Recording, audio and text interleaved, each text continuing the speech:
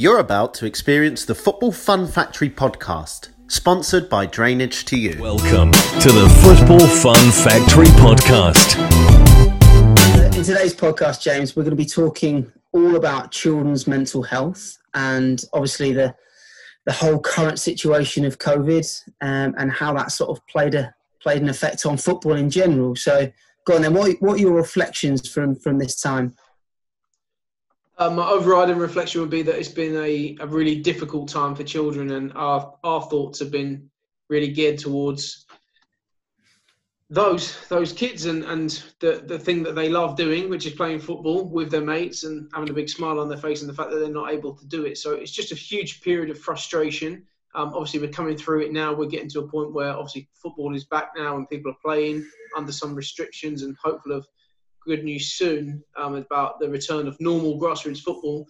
But it's just a period of real frustration from a coach's perspective, because we're all about making football fun for children, and effectively we've not been able to do that. Yeah, I think as an adult, I found it tough at times to be without football and watching football and playing football. So I can only imagine if being like a 10, 11-year-old child, that now suddenly, in the click of the finger, they're not allowed to see their mates. They're not allowed to play football. Like the stress that they must be going under during this time is huge. So fair play to all the parents out there, all the coaches across the grassroots community that have been trying to put on virtual sessions and trying to keep things going, because, like I said, it's an incredibly difficult time. So you touched on, James, the fact that football has come back. Not properly, not the football really like we know it. Yeah. So we've obviously got socially distanced football. What's your thoughts on that, mate? It's crazy. So for people that don't know the rules, it's this moment in time on it's the 9th of July. So if you're watching this next week, I hope that actually maybe it's a different story. But at the moment, we're restricted to 5-1 sessions. So groups of 6, as is the government guidelines, 5 children to 1 coach, and socially distanced, and no contact, no matches, no tackling, just individual skills. So whilst a lot of our training actually includes lots of individual skills, but within the same area, there's a buzz around it, and not taking too many precautions around, what happened if you bumped into someone, all those kind of things. And obviously you can't do that. And I've seen lots of socially distanced sessions going on. You see down the local park and clubs bringing back training. Some have, some haven't. And I understand those that haven't. I understand why they might not have done. I understand those that have, because they're desperate to get back and they want to bring that football, that passion back into their lives. 5-1 socially distanced training frustrates me even more so than the whole situation, I think, because it's almost like you're back, but you're not really back. And it's, for us with the Football Fun Factory, it's not our product. Our product is all about bringing people together. It's all about being communities, large groups, parents' involvement. So everything that we stand for is sort of jeopardised really by the current restrictions. Yeah, it's like the old saying, you can have your cake and eat it, but you're allowed your cake, but you're not allowed to eat it. It's like, you can have football back, but you're not really allowed it back. I must admit, for me, one of the biggest and best things about football, and kids football in particular, is seeing the children interact with one another, have a bit of banter, have that camaraderie, talk to each other, high-five each other if they score a goal. And as soon as you take all that stuff out, it's so hard to see and to coach and to watch, just because that's not what, especially our sessions, but that's not what football is all about. It should be contact, it should be high five, and it should be celebrating together. It's so difficult. So another thing, James, you obviously mentioned just there about the community. A big thing in our sessions is that we always try and obviously get the parents involved and have that community feel. What impact do you think that no football has had on the community as a whole? In some ways, I think it's been a positive, actually, because I think there's been a real sense of people pulling together. I think the community aspect, football aside, community has developed throughout the pandemic. I think that the fact that you now walk past someone in the street and actually they smile and say hello, genuinely. That's not a flippant comment. That's the reality now. I've got an 18-month-old little girl, and I've for most of the last 4 months, I've taken her out for a walk in the mornings, and when I walk past people, they smile and say hello, as if to say, we're in the same boat as you, kind of thing. And yeah, it's pulled together people in some ways, but like you said, the real sense of community is when people all come together, and the restrictions on group sizes and all those kind of things really obviously stop that happening. So yeah, in some ways, I think it's given people a better mindset of how they play an active role within their community. It's certainly given us a better mindset in terms of how desperate and determined and strongly we feel about when we are back. We're back bigger and better than ever, bringing more and more and more children together than ever before, developing communities, putting something back into our local area. So I think there's some real positives to be drawn from it. This is not all doom and gloom. We're all going to look back on 2020 when it's 2023, and we're going to say, actually, that was the year that really pulled people together and changed the mindset of people. In the same way, I actually believe that people draw comparisons to world wars, which is crazy, really, when you talk about the hardship that people went through, back in the 40s and whatever. But there's similarities in terms of the upheaval in their lives. Yeah. There's big changes, and there's big restrictions, and there's big challenges for people.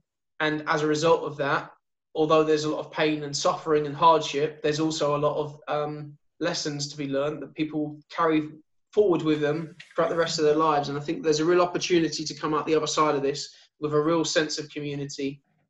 There's a lot of people that have said to me, and you've probably had the same, where people are saying, like, we want to support you as a small business. I think there's a sense of support, and with that side of things too.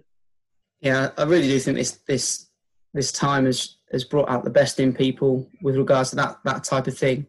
I think the football community, I've been blown away by the volunteers and the grassroots volunteers up and down the country that are like setting up Zoom quizzes, setting up Zoom sessions, and they were doing that from the first week of lockdown and doing everything they could to keep their team together, which is just incredible, really, when you consider those people obviously aren't being paid and they're doing it out of the love of the game, which is what football is all about. The other thing that interests me, James, is obviously with football is back with regards to the Premier League, although children's football isn't back, and some of the pro clubs are now back. What's your take on the no crowd situation in like professional games? I think in terms of viewing football on TV, there was a big backlash as soon as they pumped the EA Sports style crowd noise into stadiums, and people were saying like, not sure about it and whatever. Like I absolutely love when I watch the current football on television, I play it with no artificial. Yeah, me too. Because it's brilliant. You get to hear what the players are saying. You get to hear what the coaches say. It's like being at a non-league game where you get to hear what the manager says, and like you get to, if someone gets a telling off, like you get to hear it. Whereas in a stadium full of 50,000 people, you don't hear those things. So I'm quite enjoying that aspect of it in terms of just being a bit closer to the action. It's almost like being at a under 23s game or whatever in a big stadium. So I quite like that aspect of it. Of course, football fans and what football's all about. And it does make me laugh when sort of players sort of celebrate in the same way as if there's fans there when they're not. I haven't seen any knee slides into the corner flag or anything like that. But yeah, football's all about fans and supporters because they are the lifeblood of football clubs. And without them, in the long term, there will be no football. So they have to come back. And hopefully, big fingers crossed, from September or whenever it might be, that even whether it's partially or just season ticket holders only, that there's football fans allowed back in the stadium again. I think that's really important. Yeah, I must admit, I'm the same as you. I listen to it without crowd noise because it is quite interesting. I do think that naughty will wear off pretty quickly in the next sort of few weeks because there isn't, like I said, there's nothing quite like than actually hearing sort of the reaction of the crowd and being in that crowd. I'm a big Tottenham fan, as you know, and try and get down when I can. And when you're in that crowd and your team scores, there's nothing quite like that sort of buzz and that feeling when that happens. Although, as a Spurs fan, it doesn't happen too much at the moment with old Jose in. But No. So go on then, James. We're talking about that buzz and that amazing feeling when your team scores. What's that feeling going to be like when football is back? Well, there will be a knee slide, Johnny. And there'll be a shirt off around the head. I can't wait, mate. It's going to be brilliant. And if that's how the coaches feel, imagine how the kids are going to feel. And that's where our passion comes from. The joy that is going to be on the child's face and that they're going to feel when mum walks into the room and says to them, guess what? Football Fun Factory's back, or football's back, or your team's back training again, full contract, you're able to play. I think that kids are going to be so happy, as much as they are happy to go back to school and happy to see their friends and be able to go into the playground like they were at the weekend. I just think I really do feel for children. I feel that they're the ones that have suffered throughout this situation, and we want to play our part as best we possibly can, now more so than ever, to put smiles on faces. But from our perspective, we're going to be absolutely delighted. It's our organisation back up and running again, and we're preparing ourselves for what's to come, John, because it's going to be an interesting time for us. We've put everything on pause, but we've been working hard behind the scenes. Yeah, definitely. And I think that's where the late nights and the endless hours on Zoom or on the phone with one another, mate, that's what, like you said, the reason we do it is because we want to impact as many lives as possible through football. And when that moment where it comes, football's back, we get that text, that call, there will be a knee slide and a carpet burn, because that's how buzzing we are for it. And kids will be exactly the same. I think children during this time, they have been inspirational to think that, like me as an adult, and I've got you'd like to think I've got the mechanisms to be able to cope with this, but at the age of 8, 9, and just whole world gets turned upside down. I think they've been absolutely, like I said, incredible to be able to get through this period, and fingers crossed, like you say, going back to school and playing football again isn't far away. Yeah, I think my one big hope in terms of general society and community and football and everything is that everyone just appreciates what they've got when everything returns. So when we talk about walking past someone in the street, appreciate the fact that if you smile at them, that might make that person's day. It might be the only person they see that day. For elderly people that live alone, for example.